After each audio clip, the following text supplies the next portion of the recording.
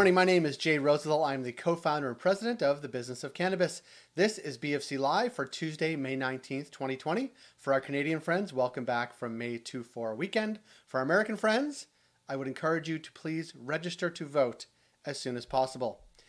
Business of Cannabis Live is a video and podcast production of the Business of Cannabis since 2017 through our web, social, video, podcast channels, as well as real-world and virtual events. We've highlighted the companies, brands, people, and trends driving the global cannabis industry. We encourage you to explore all that we do at businessofcannabis.ca. Before we get to our conversation with Ian Hayes and Mario Narek from Motif Labs, want to get to a few Business of Cannabis updates. Today is Tuesday, which is our Benchmarks Updates Day with our friends from Cannabis Benchmarks. Data on Canadian cannabis usage from Statistics Canada shows that the number of users trended upward from the beginning of legal recreational sales in Q4 2018 through 2019.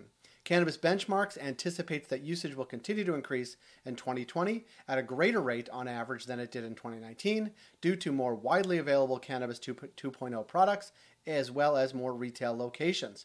For more information on this and all of Cannabis Benchmarks, visit us at businessofcannabis.ca. A few B of C announcements on Friday, this Friday, May 22nd.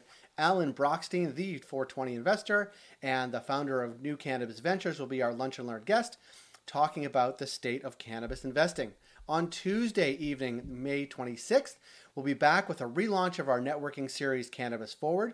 On the 26th, thanks to a partnership with Robic, we'll have a coast-to-coast retail perspective, which will feature Jeremy Jacob of Village Bloomery, Nathan Meisen from Fire and Flower, Lara Wood from Cannabis New Brunswick, Mimi Lamb from Supret, as well as a presentation from Liz Tahura from BDSA. Visit businessofcannabis.ca, go to the events page to find out more and to register. As well, that event on the 26th will have a face-to-face, albeit virtual, networking opportunity, so please sign up. It's not to be missed. Our sister publication, Report on Psychedelics, has 2 new podcasts out today. Their weekly briefing and a conversation with Bright Minds. As well, they have a webinar coming up on Thursday, May 28th at 1 p.m. Eastern. Check out reportonpsychedelics.com. As always, find us, Business of Cannabis, on Twitter, LinkedIn, Facebook, and Instagram. And later this week on BFC Live, Liz Tahura from BDSA will be talking about not only the event on the 26th, but some other exciting things in the works. On Thursday, Imran Khan from Detonate Cannabis, who, if anybody's been to a trade show in the cannabis sector over the past 2 or 3 years, you know Imran Khan, or certainly Detonate's work. On Friday, Zygmunt Stravchinsky from Potech Power will be talking about how licensed producers and other big users of electricity in Ontario can save money. We will also be checking in with a number of new retailers in Ontario this week, including The Friendly Stranger.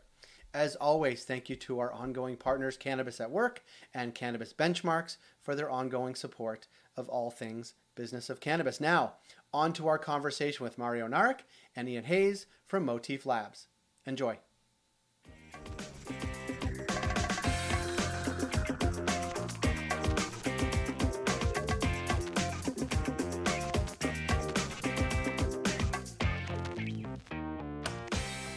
Ian Hayes, Mario Narek, thanks for being here. Thanks for having us, Jay. So you guys are with Motif Labs. You just got the Holy Grail. I think you found it.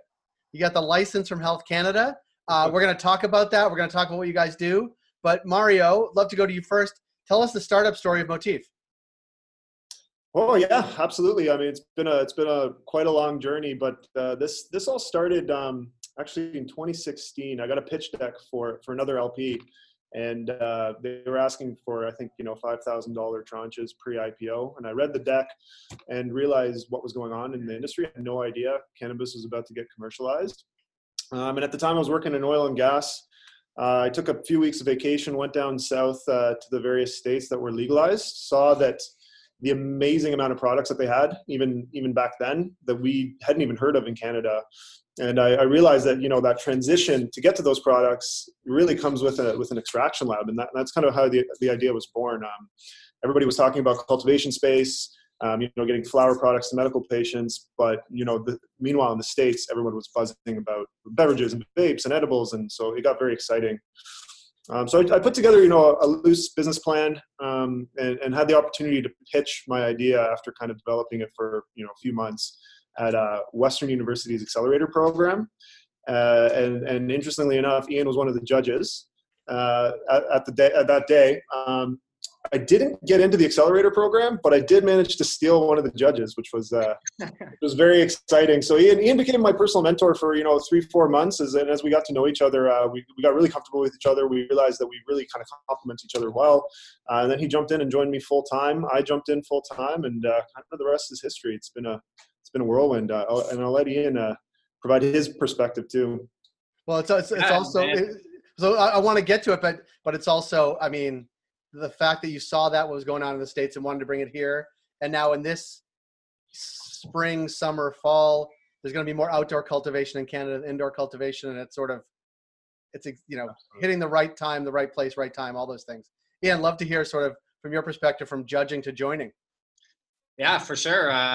So, I was actually running the entrepreneurship program at Western University. I previously been in the startup world in the software space, and set up the kind of incubator accelerator programs at Western, and was working with a couple hundred startups. And it was around 2016, 2017 that the first kind of cannabis related startups started coming in my door as well, and started to learn a whole lot about the industry and kind of the opportunity. And probably about 3-4 months after I had started getting interested in the space, here comes Mario in the door for the accelerator program. And I could just tell right away he's the kind of guy I wanted to work with.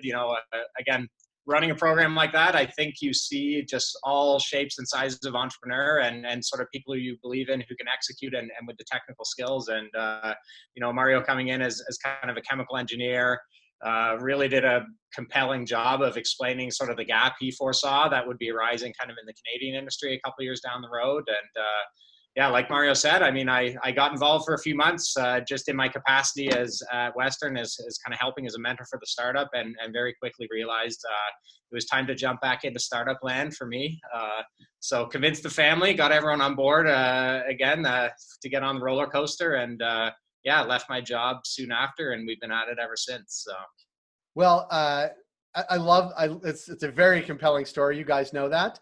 You've been telling it for some time. I'm sure people tell you that all the time, but it rarely happens where, startups are challenging. Startups in heavily regulated industries are challenging. Startups in heavily regulated industries where you're trying to be a very specific slice, that is technically challenging and regulatorily challenging as well. It takes a lot of planning, thought, strategy, execution, all of those things. That's in the best of times. This is not, you may have noticed, this is not the best of times. These are challenging times to do anything. What does it mean for you guys to be able to sort of bring this over the first finish line, I guess, through licensing in the midst of, a global shit show that is a pandemic. So talk a little bit about that. Maybe Mario, talk a little about that, sort of what it means in the sort of arc of the business, or has it not changed that much because you guys have been head down anyway? It's definitely interesting. It's a new variable that we have to deal with. I mean, it impacts everything we do on a day-to-day basis. Even just running safely and being able to keep our employees safe and healthy adds an additional layer of challenges to what is already a very challenging facility to operate within the regulatory framework. But I mean, I think what's exciting is, cannabis is still something people need and are consuming both recreationally and medically. I think, the products are proliferating. You're telling us, you're seeing all sorts of retailers coming online. So we're actually in a pretty interesting time in the space where I think it's still moving forward. And I think, our services are still really required to get that biomass through to those finished goods. So although it's challenging, it's also very exciting. We're kind of like, I see us as that second wave of LPs. We're launching in a time where, it's all about execution. And the only way you're going to succeed is by delivering on your promises. And, although it would have been fun to ride the crazy initial wave, I think it's going to be even more fun to show how well we can execute in a time that's this challenging. Yeah, I think a lot of the people that rode that first wave aren't having a great time now, or they're sort of polishing up their resumes. Frankly, to be honest, and I don't mean that. I don't mean that to be flip. I mean, this is a time, as you guys have stated, sort of execution and even focus. And I want to talk a bit about sort of, you mentioned the facility itself. Talk a little bit about that and sort of any differentiators you guys see between what you guys are doing and others, and just how complex it has been to sort of get it up and running and what it looks like, what it feels like. Ian, you want to take that? We'll let Mario take that one. That's his baby. So yeah, well, jump in, please. Yeah, the facility. I mean, it's been a roller coaster, obviously. But once we got through all the hurdles that were actually preventing us from being able to build out our site, which were many, we lost the site. We couldn't get permitting for a while. We actually got our green light to start building in late September, and ever since we regained that control, we've been really executing very quickly. I mean, we went from nothing to evidence package within January. Now a few months later, we're actually licensed. So the facility's up and running. You'll be seeing a video circulating in the news to kind of give you a sense of what the facility's like. We built out at 12,500 square feet. Our site is focused on extraction.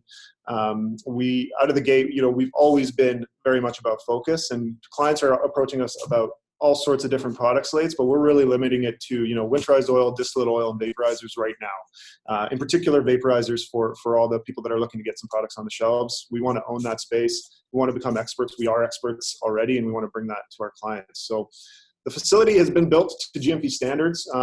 Everything in it has been designed to be able to, abide by that level of rigor. And we're launching with maybe 20 or 30% of the capacity we're going to be capable of moving eventually. So day one, we can do about 50,000 kilograms of processing, but, we have the capability without any more expansion to get up to like 200,000 kilograms. So a lot going on.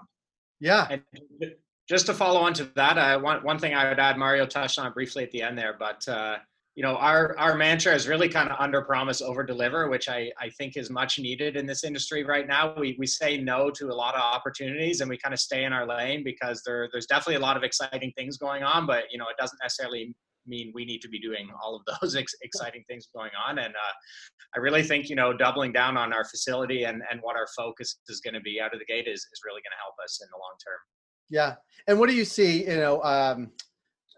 so we've covered sort of the startup to the build, to the facility, to the licensing, and a little bit in the future. Like where do you see the next 3, 6, 8, 12 months going for you guys as you ramp up from day one to your full capacity, as the industry evolves, more products at the shelves, more people want more products, more variety, all those things? Like where do you see where do you see your guys going in sort of capacity and all those things sort of over the next couple months? Yeah, that's a really good question. I mean, I think the key with that is we are flexible. I think although we're focused and driven, things are changing so quickly that, our original plans for our massive extraction room, maybe that doesn't get filled up in year one now, right? And we focus a little bit more on going a little bit further downstream. I think out of the gate, our biggest challenge is making sure we are partnering with, clients who are going to be around for the long haul and who have strong balance sheets and a really good strategy themselves. And so we're really seeking, those partners we can grow with. They don't necessarily have to be big companies right now, but we're doing a lot of due diligence up front, I think, on companies and brands that we believe in, that we think we'll be able to grow and scale with, which will also help us by not getting into that kind of over-promising. We want to start small with all of these brands and kind of grow with them and bring on capacity as we go. We got to run before we sprint. And so we're going to ramp up slowly. We're going to add to our team in kind of a way that allows us to operate safely. This pandemic's not going away tomorrow. So we need kind of that long-term plan for, what's the next year and a half look like kind of under these conditions that we're living in terms of keeping everyone safe at the site, being able to grow to satisfy kind of investor shareholders, and work with some really cool brands and bring some awesome products to market. Yeah. I mean, it's interesting because, God, we've been talking about sort of the Canadian legalization process since 2016, 2017, a lot in 2018, 2019. And this was going to be the year where sort of retail expanded considerably, new products hit the shelves, sort of 2.0 products. We got into like all the things that were sort of promised, and then March, whatever it was, 13th hit, and like, holy shit, the world's shut down. So but as Mario was saying, like there's still incredible demand for these products. People want cannabis. They want a whole array of products, which they don't really have yet, sort of in quantity at scale, but they are begging for it and want it a great deal. And I think, the timing of your licensing, the timing of what you guys are doing, marrying up with the expansion of retail on one end and demand for new products is, it must feel pretty good. Does it? It feels amazing. Honestly, it feels amazing. Getting the license has been kind of this like distant dream for such a long time. And when you're getting through the process and you're getting to that finish line, you're at the finish line, you definitely have full confidence in yourself the entire time, but it's almost like, will it ever happen? And so when it happens, I mean, it's really just finally unlocking our ability to prove ourselves. And it is an extremely exciting time. And I think we've got a lot of work to do. I mean, it's, ever since we got the license, our phones have been ringing off the hook, and it's really about, like Ian said, picking the right partners, selecting brands that we believe in, that we think are going to last, and that we can contribute to in terms of making those high-end formulations. We really want to make sure that the quality and the price point's there, because we still have so much of the market untapped, being consumed by the black market, and so doing everything we can to kind of pull that forward into the legal market. Great. Well, Ian and Mario, I really appreciate the time. It must be an incredibly busy time because the phones are ringing off the hook. There's a lot to do, a lot to get up and running. But thank you for your time. Congratulations to you and the Motif team. We'll connect with you guys down the road. Sounds good. Thanks for having us. Thanks, Jay.